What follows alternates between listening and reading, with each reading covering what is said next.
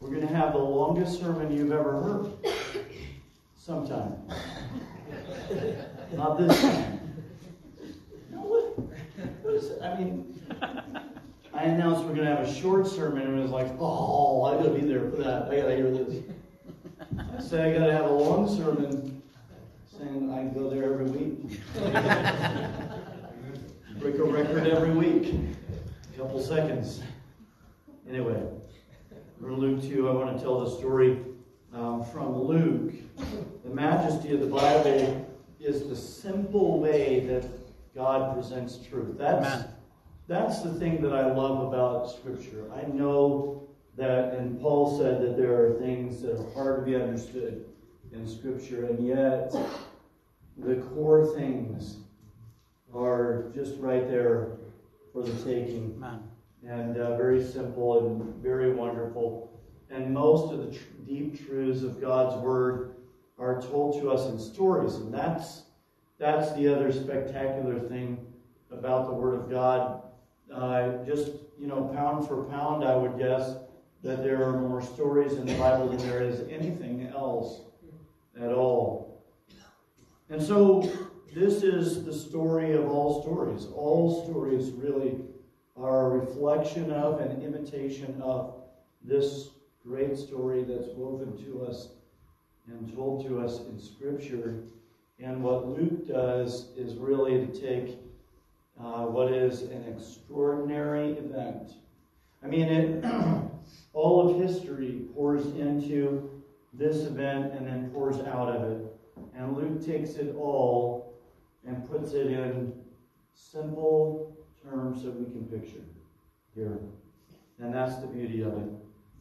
This is the story. This is the gospel.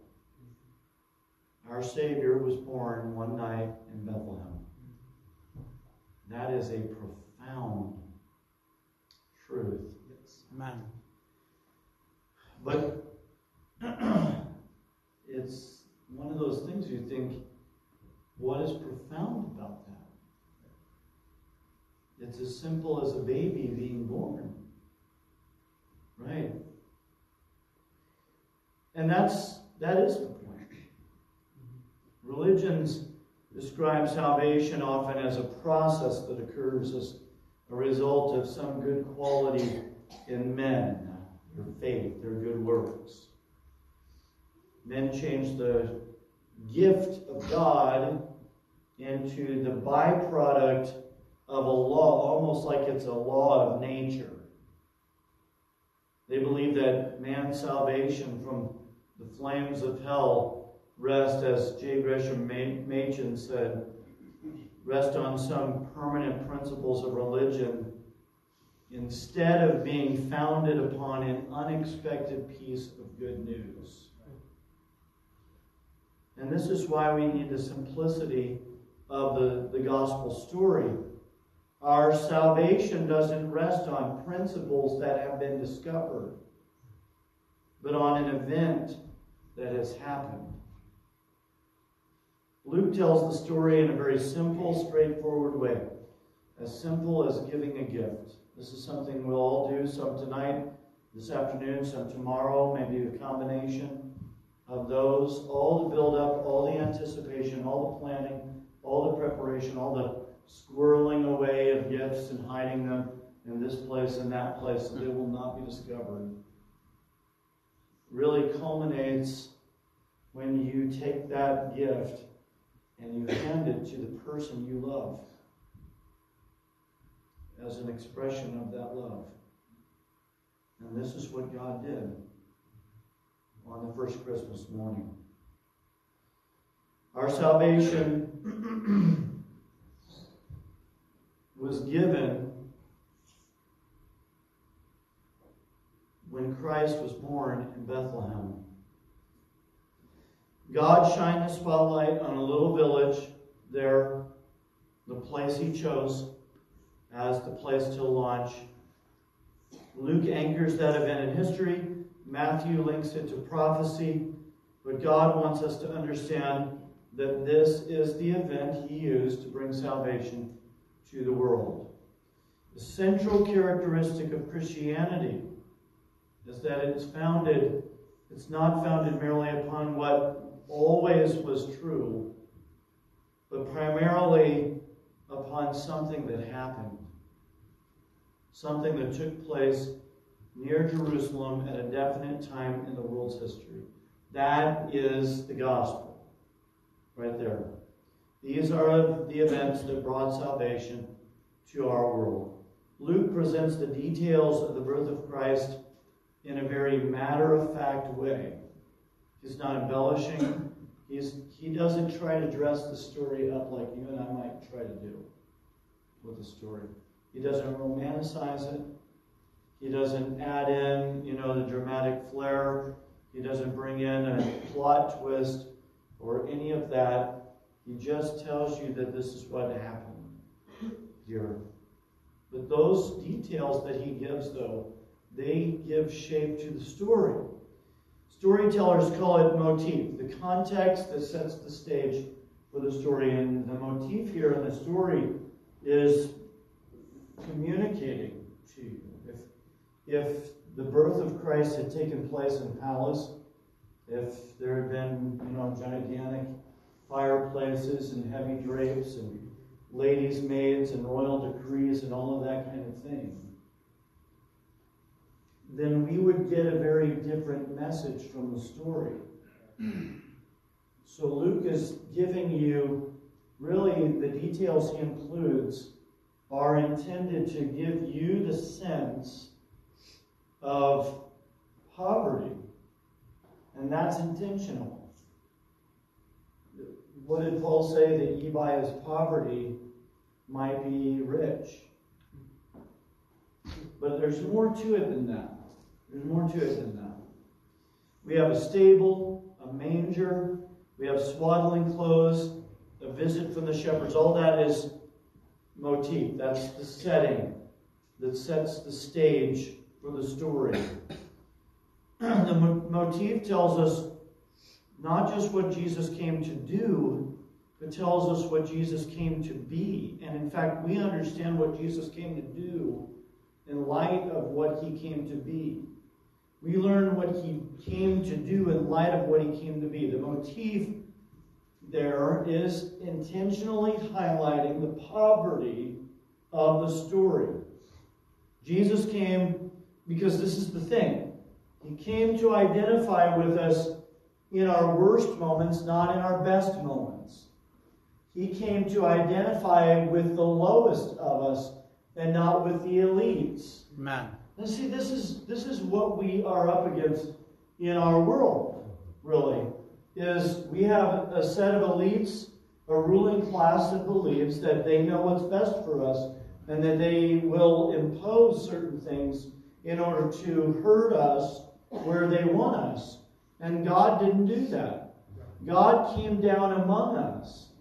He came down among us, lived among us. I was, and I don't, maybe politics is especially distasteful at this time of year, but, you listen to the White House and they're saying that, Christmas has never been cheaper for families. And you're thinking, apparently you don't go shopping. Ever. You're just not out among the people. But our Lord entered into our world. That's the key. He was wrapped in swaddling clothes. You misunderstand the story if you think that was something unique to Jesus. It was one of the many ways that he lived the same kind of life as every other child born on that night and on any night in the history of the world. Babies, when they're born, are wrapped. That's what we do. And this is the point. Jesus is communicating with these things. He is communicating what he came to be. That he came not to be served, but to serve. He came, if he came to be served, he would have been born in a palace. He was born in a stable because he was born to serve. He didn't need luxury. He didn't need comfortable living. He was not ashamed to be raised in poverty. He left all the riches of heaven to save mankind. What wealth on this earth could ever compare to the wealth that Jesus possessed already when he was in heaven? And the nicest things that today, if we lived the way the wealthiest people in Christ's day lived, today we would feel deprived. If Jesus came among the best advantages in history, it still would be disadvantaged compared to what he enjoyed in heaven. And that's the point the Bible is making, that he emptied himself of all of that. He did away with all of that because he came to serve us. So the motif demonstrates that this story is, first of all, it's grainy, it's authentic, it's the kind of story that man wouldn't make up if he was inventing a story of a God entering our world. That's the thing that makes me feel like atheists, for all their knowledge of the Bible, don't know the Bible at all. And they may know a lot of verses in the Bible. They might be able to quote a lot of verses, and they might know a lot of facts about the Bible, but they don't understand the story. It's like you watch, Disney version of the Chronicles of Narnia, and it's evident they don't get the story. Yeah. They know the details, they don't get the story. And that's the same thing. Atheists claim that, the disciples invented this story, and I'm saying that nobody who is inventing the story of a God coming to this world would put that God in the kind of abject poverty that characterized the life of Jesus. None but God himself would write the story this way. Mary brought forth her firstborn son.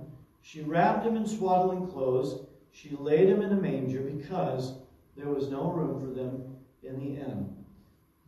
So let me state it another way. The brightness of the glory of God, the express image of his person, the majesty on high, the King, immortal, invisible, the only wise God, chose this as the way to enter our world. The simplicity makes it a stunning story, elegant in its plainness. Shepherds were the first to hear the news of his birth. Now, shepherds held a very low status in Israel, like the bottom of the social ladder. They were considered untrustworthy. Their work made them ceremonially unclean.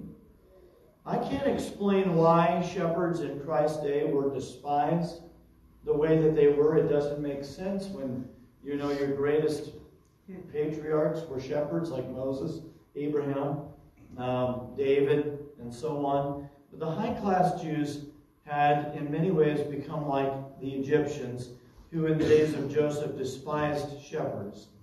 And the high-class Jews despised shepherds. So again, this is what God is doing. There's a twinkle in his eye, a ho, ho, ho, from the Lord. And say, okay, so that's who they don't trust, that's who they despise. I'll announce it to them first. I'll let them be the ones to herald the good news to the world. And it's, again, an indication that Jesus came to seek and to save that which was lost. Amen. The angel first appeared alone to the shepherds. The phrase came upon them in verse 9 can mean that the angel stood next to them. Acts 12 and verse 7 says an angel came upon Peter in his prison cell and led him out of the prison. Now, we don't picture the angel hovering over Peter, right? So the came upon them can mean that he came down and stood in their midst. Paul uses the same word in Acts 12 and verse 20 to describe the way he stood by when Stephen was stoned. We have, again, we think of the angel hovering above the shepherds, And almost, if I say that the angel came and stood among them, you almost think that that takes away from the story. But still, the Bible tells us about the light, the glory of the angel. Now, Jewish tradition suggested that the angel would announce the Messiah's birth from the Migdal Eder, the tower of the flock, which is mentioned in Micah chapter 4 and verse 8. And that certainly is possible. We have good reason to think that these shepherds, were ones that watched over the sheep that were designated for the temple for sacrifice.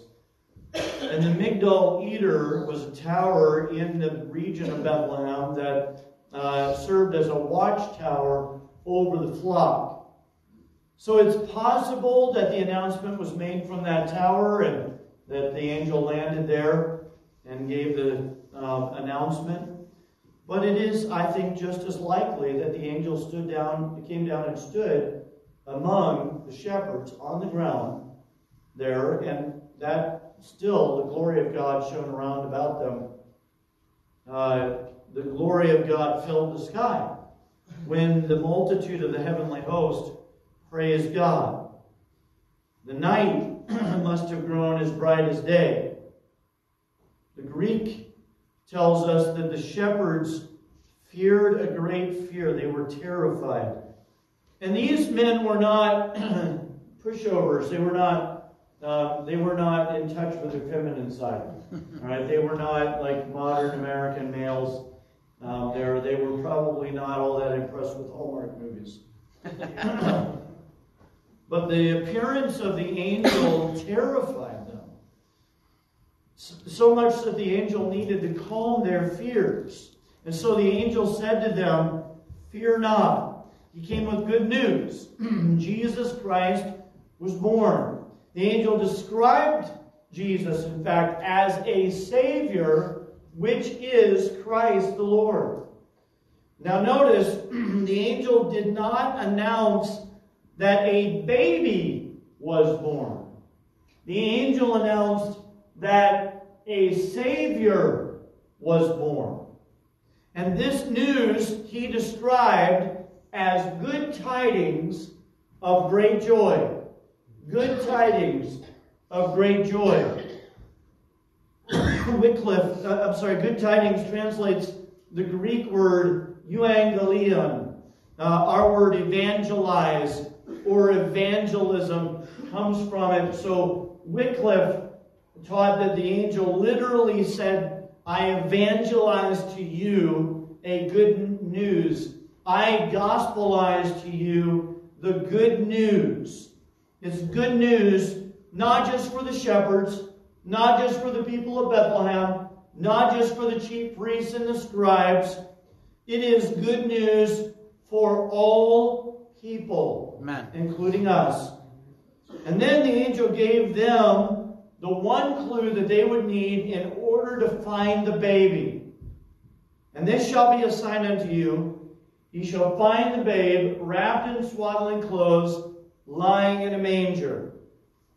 Now, some commentaries suggest that the angel gave them more clear directions for finding the baby than that Luke only records that one thing and leaves out other significant details that the shepherds would need in order to find the baby. And that's possible. I mean, it's one of those things we could have a fun debate, I suppose, about whether the angel had to give them more information or that information was adequate. I know if you think about it, you think, well, how would they know how to find the baby if that's all the more detail that they were given? But it's one of those things, I would just remind you that we are far removed from that culture. And so there are things that make sense to us that would not make sense to someone who is foreign to our culture. Yeah. I'll give you an example. All right? If I said to you, meet me at the 50-yard line, all right, you would know that would eliminate a lot of spots here in Ogden, right? I'll be in Ogden, meet me at the 50-yard line. You would start thinking to yourself, where are the football fields in Ogden, right? Now that's because we know the culture. And a statement like that would narrow down the possible places where we might meet. Okay? If I said to you, I mean, you're from Ogden, you know Ogden, maybe you don't live in Ogden, but you know the city. If I said, meet me under the arch, the Ogden Arch, you would know exactly where to meet me, right? So when the angel said that ye shall find the babe wrapped in swaddling clothes, lying in a manger, the angels would be, or the shepherds, would be able to deduce a few things from that. The first thing they would be able to deduce, and it's really not like, you don't have to be Sherlock to deduce this, all right? They would know that this is not a Bethlehemite. Because if you lived in Bethlehem, you wouldn't lay your baby in a manger. If you had a house in Bethlehem, that would not be the location. That would not be the crib. Nobody does that. Even in that day, this was not a common thing. So you would be able to deduce, okay, where would a manger be? And you would probably not go check all the garages in Bethlehem for that, because you would figure this is not someone who lives here. This must be a traveler. Then it must be a public stable that they're using, and they would know to look there. So this is not, shepherds were despised, but let's don't despise them, right? They were not ignorant. They knew their region. They knew their culture. They would be able to solve the riddle without it being a whole lot of riddle right there. So we can surmise then that the information that the angel gave the shepherds was sufficient for the shepherds to find the baby. We can surmise that, first of all, because the shepherds found the baby. All right? So whether the angel gave them, slipped them a note with extra information on it, or some other means, they had the information that they need, and they went and found the baby. Now, this is something that I think is important, because the biblical record records for you what you need to know. Okay? Tells you what God wants you to know. And God wants you to know this. But the Bible doesn't spend any ink sweating over how in the world the shepherds found the baby. Doesn't even make it like there was a question about whether or not they would. They didn't have to discreetly go door to door like the wise men, some say. Dead, apparently, because they could see the star over Bethlehem, but they couldn't tell what house exactly it was over. What made the baby recognizable would be the fact that it was wrapped like a baby. There you go. Going to the hospital, you go to the maternity ward, you can tell where the babies are. They're the ones that are wrapped. Right? No one says, where's the baby? Yeah, I don't know what. The swaddling clothes were not unusual. What was unusual was the babe in the manger. That's unusual. And this is how Jesus distinguished himself, by being ordinary. He was the King of all kings and the Lord of all lords. And yet in his life, the only really remarkable thing about him was how unremarkable he was. Because his life was not going to be the remarkable thing. His work, and especially his death, that was going to be the remarkable thing. And his resurrection, that would be the remarkable thing. Some have suggested that the Bible mentions the swaddling clothes here to point to the grave clothes at the end of his life that were folded neatly in the tomb after Jesus rose again. I like that. When the angel delivered his message, the Bible tells us that the heavenly host broke out in praise and singing. The heaven exploded with lights and angels and heavenly voices And the very first Christmas carol was born on that night. And the song was not about Santa Claus, roasting chestnuts, or silver bells. The song was a simple, passionate offering of praise to Almighty God, the giver of the gift. God the giver gave the gift. God the given was the gift. And when we saw him, Matthew Henry said, wrapped in swaddling clothes and laid in a manger, we were tempted to say, surely this cannot be the Son of God. But see the birth attended as it is here, with a choir of angels, and we shall say, surely it can be no other than the Son of God. Concerning whom it was said, when he was brought into the world, let all the angels of God worship him. Luke uses the word host to refer to the choir of angels. Host means that this was the army of heaven. But their song was not a declaration of war. It was an announcement of peace. Yeah. The song makes three important points.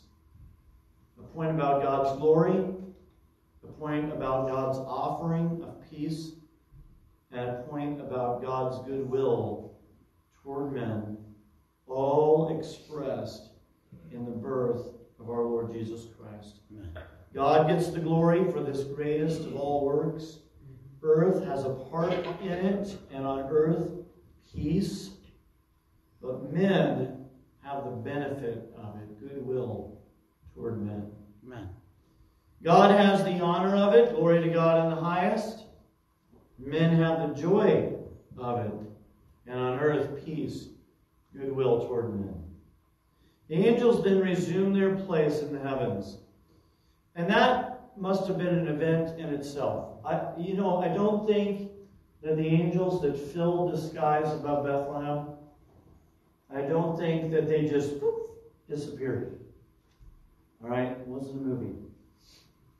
Remember, we have movie trained minds. Not a movie. All right? Picture the angels receding into heaven the way a spaceship goes into hyperdrive. But we should take note of the shepherd's response to this angelic message.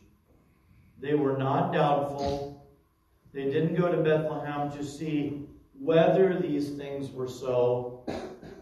They said, let us now go even unto Bethlehem and see this thing, listen, which is come to pass, which the Lord hath made known unto us. They weren't checking to see if the angels told them the truth. This was a false alarm, a wild goose chase. They were not doubtful. They didn't believe these things because of their experience with the angels, by the way. They didn't say, let us now go even unto Bethlehem and see the things which the angels told us about. They said, the things which has come to pass, which the Lord hath made known unto us. They believed the word of the Lord. The word spoken by the angels was true. They did not question it. They did not doubt it. They went to Bethlehem to confirm it. Compare that to the attitude of the religious leaders of that day. Did they not see the angels in the sky? How could anyone in Bethlehem miss it? For that matter, how could Jerusalem not be aware of it? When the wise men came into Jerusalem asking their troublesome question, wasn't it the religious leaders who knew where the baby was to be born? But what did they do? They knew the Word of God, but it was all academic to them. They longed for the Messiah because that was expected for them to long for the Messiah. You couldn't safely be a religious authority in Israel and not long for the Messiah. Yeah. But they had no desire for him. Yeah. Otherwise, why wouldn't they have traveled to Bethlehem themselves to answer at least the question of what is all this uproar? What is all this noise about? The religious leaders of that day weren't much different than the religious leaders of our day. Even today, so many people have a curiosity about Christ, about Christianity, but no desire to know him. I think that's why the angels announced the birth to the shepherds and not to the religious leaders. The Pharisees, the scribes, the priests, the Levites, they had no heart for it. So God hid it from them. Though these things were not done in a corner, not done in secret. But God hides these things from the wise and prudent and reveals them unto babes. The shepherds left their sheep and traveled from their fields to Bethlehem. They had no light to guide them, no star. The angel's message was light enough for them, the word of God. And they came with haste and found Mary and Joseph and the babe lying in a manger. Right then and there, the shepherds turned into the world's first evangelists. They made known abroad the saying which was told them concerning this child. They must have told the story in many different places, to many different people. I assume that they told Mary and Joseph about it when they arrived at the stable. Everyone they encountered on their way out of the stable must have heard. The innkeepers, the people of Bethlehem. They must have told their families. When they delivered their flocks to the field, they must have told the priests and Levites. We can guess that Simeon and Anna may have heard the news first from the shepherds. God did not hide the birth of Jesus from the men of that age. I think that in Bethlehem and Jerusalem, they knew. They heard. But notice the way the people of Israel responded to the news, though. They wondered at those things which were told them by the shepherds, verse 18 says. They had much to wonder at. The angels, the glory of God shining in the night sky, the multitude of the heavenly host praising God, their song, the message itself was wonderful. The babe must have been wonderful to see. The announcement that the babe was the Messiah. The birthplace, a stable, not a palace. The angels brought the news to shepherds and not to chief priests. These things are amazing, staggering. We could spend a long time thinking about all those things. I won't do it right now. Some of you are already dozing off. The lunch has popped up, right? All the blood has gone to the stomach and away from the brain. And there you are, fighting. Stay awake. So I won't go into everything. But they wondered. It was a night of wonder. Wonderful night. They wondered. Notice, they didn't inquire, though. They didn't investigate. They didn't want to know more. They didn't wonder what was their duty to him or what blessings he had in store for them. They just let it drop.